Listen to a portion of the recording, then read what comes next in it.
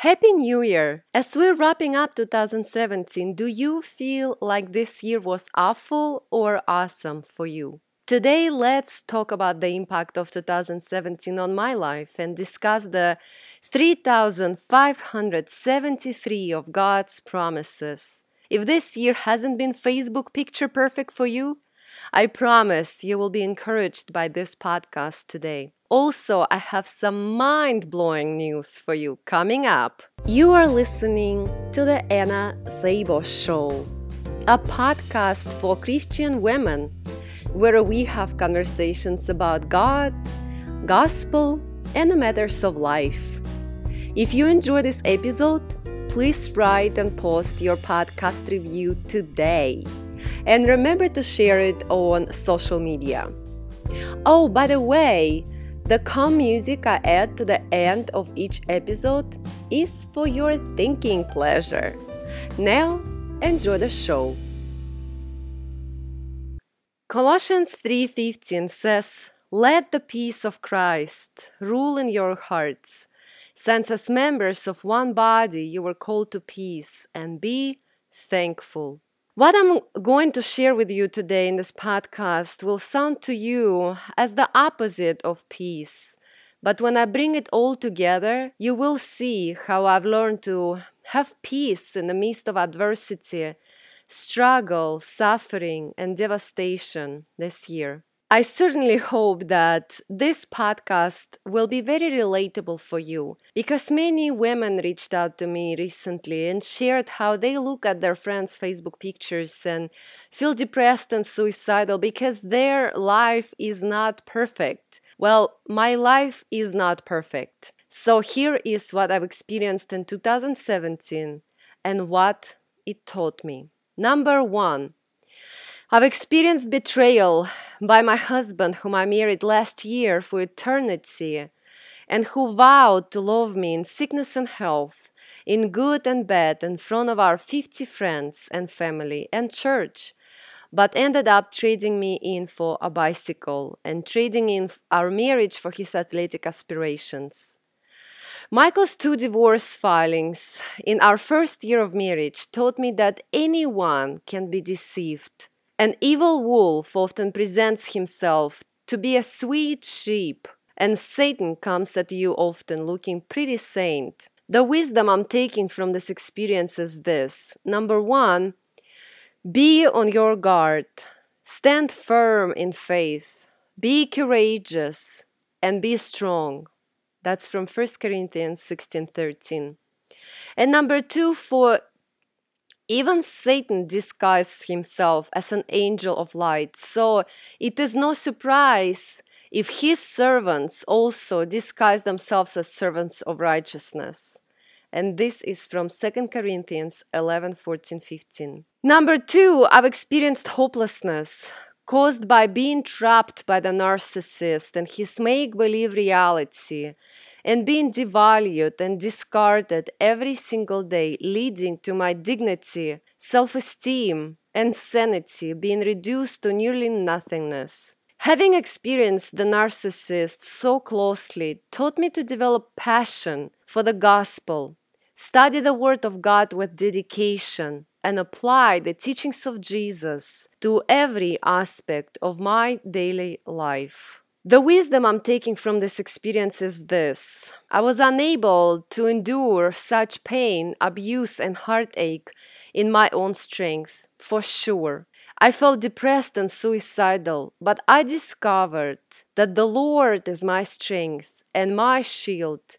My heart trusts in Him, and He helps me. My heart leaps for joy, and with my song I praise Him. And this is from Psalm 28:7. And the more I focused my mind on Jesus and God's eternal promises, 3,573 of God's promises to be exact, the stronger became my faith, and I was able to get back on my feet. Since then you have been raised with Christ. Set your hearts on things above, where Christ is, seated at the right hand of God. Set your minds on things above, not on earthly things. And this is from Colossians 3:1-3. While my married life with Michael was devastating, refocusing from Michael on Jesus allowed me to forgive daily, let go, regain mental clarity, and accept Michael's divorces. Number 3, I've experienced narcissistic abuse and severe mental cruelty that led me to nearly drown in a debilitating depression and devastating suicidal thoughts. This experience with the narcissist taught me that positive thinking is not a key to everything in life. I've learned that willpower is not so powerful when facing mental cruelty every day and being gaslighted regularly. I've realized that my mental ability, which I always believed in so much, was actually not limitless or sustainable. This experience taught me that my great education, savvy business skills, and a passion for accomplishment all vanished in the face of the narcissist who manipulated my mind so eloquently that I was pulled into multiple realities, all while being persuaded that I was the crazy one. The wisdom I'm taking from this experience is this: God's promises are the only solid ground for us to stand on.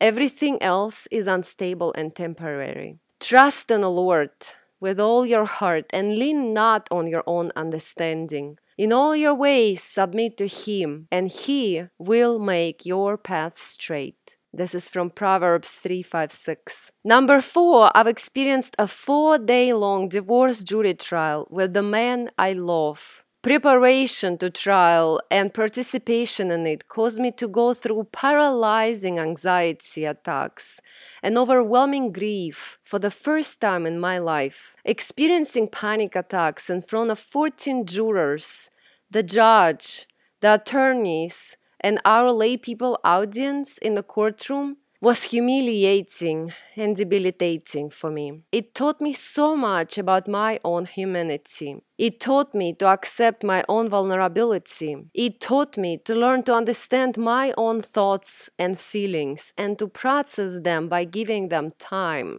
And it led me to relate so much more to the pain, humanity, and vulnerability of other women. The wisdom I'm taking from this experience is this: to understand the human heart, to be fully human, like Jesus did for us, feeling the pain of a broken heart and going through genuine suffering are all essential.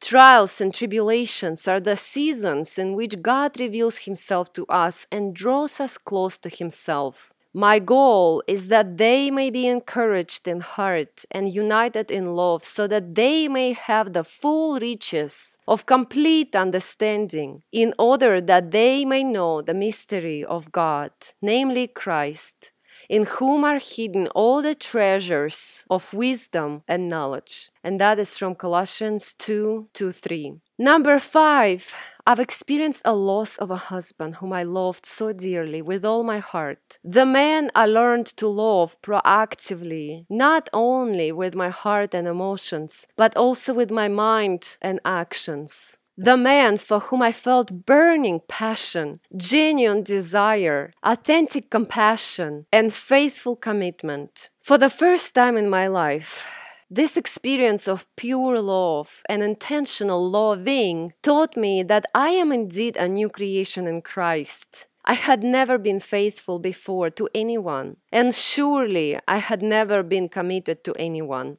Not giving up on Michael, even after he gave up on me and our marriage, taught me so much about who I am in Christ. Witnessing my loyalty to Michael and our covenant marriage improved significantly my own relationship with myself, my self-trust, self-respect, and self-esteem. With my history of addiction in the past, I do see how God used these trials and tribulations with Michael to help me grow and mature in my relationship with Jesus. The wisdom I'm taking from this experience is this. Number 1, God often uses what He hates to accomplish what He loves. Consider it pure joy, my brothers and sisters, whenever you face trials of many kinds, because you know that the testing of your faith produces perseverance.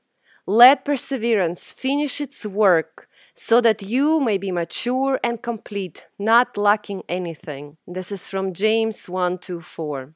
And number 2, God comforted me in my suffering and gave me ministry to comfort other women in their suffering, and I feel honored. Praise be to the God and Father of our Lord Jesus Christ, the Father of compassion and the God of all comfort, who comforts us in all our troubles, so that we can comfort those in any trouble with the comfort we ourselves receive from God. And this is from 2 Corinthians 1:3-4. And the final experience I'll share with you today from my 2017 in review is the most unique experience ever. Nothing like I've ever heard of or imagined for myself ever. And that is number 6. I've experienced the rivers of living water flowing out of my belly. You're like, huh?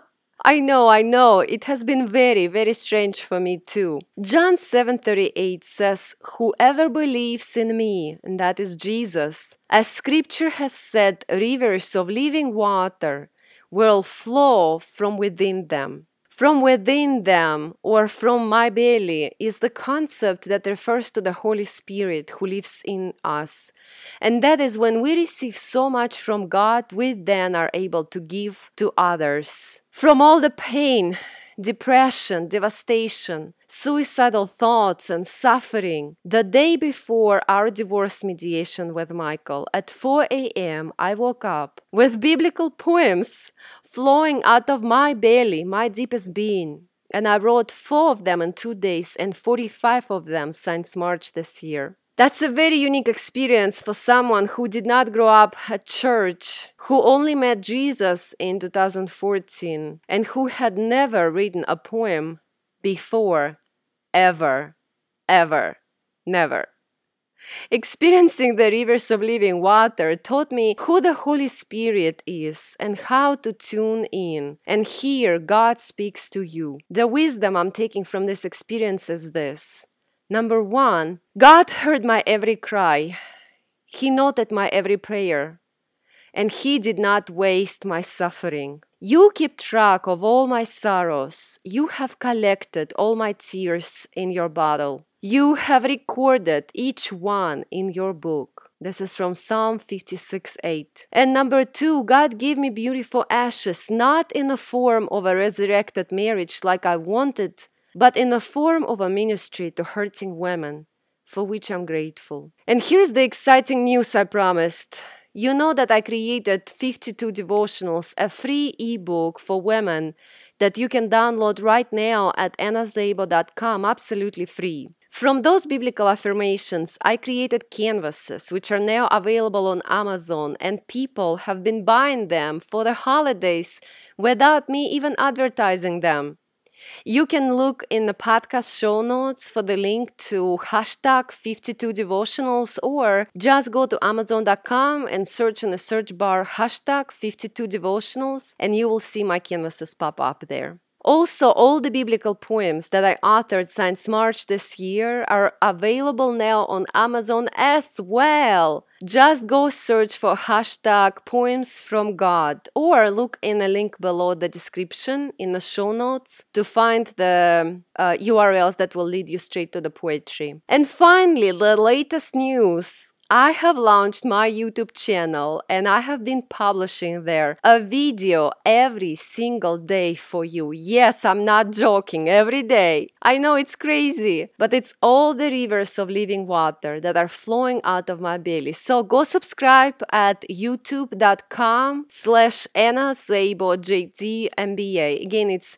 youtube.com/AnnaZaboJDMBA. I'm gonna link to it in the show notes below. And make sure you turn on the bell next to the subscribe button there so that you can get content alerts if you want to be notified the second I publish each new video.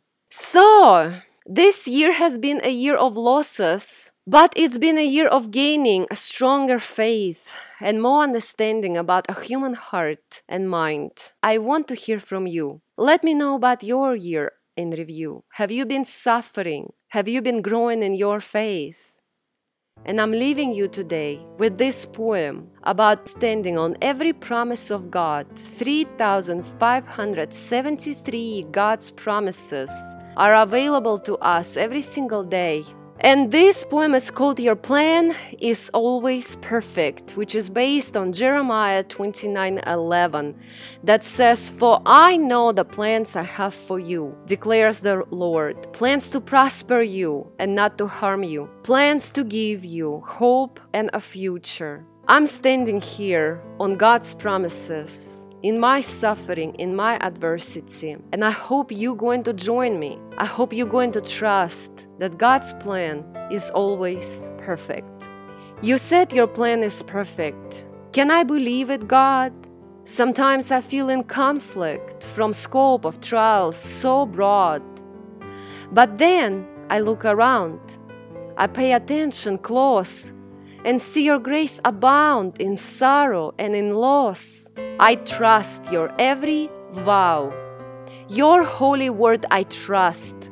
Sometimes I wonder how your beauty comes from dust. Your plan for me to prosper, have future and hope, wholeheartedly I trust in, and never will I stop.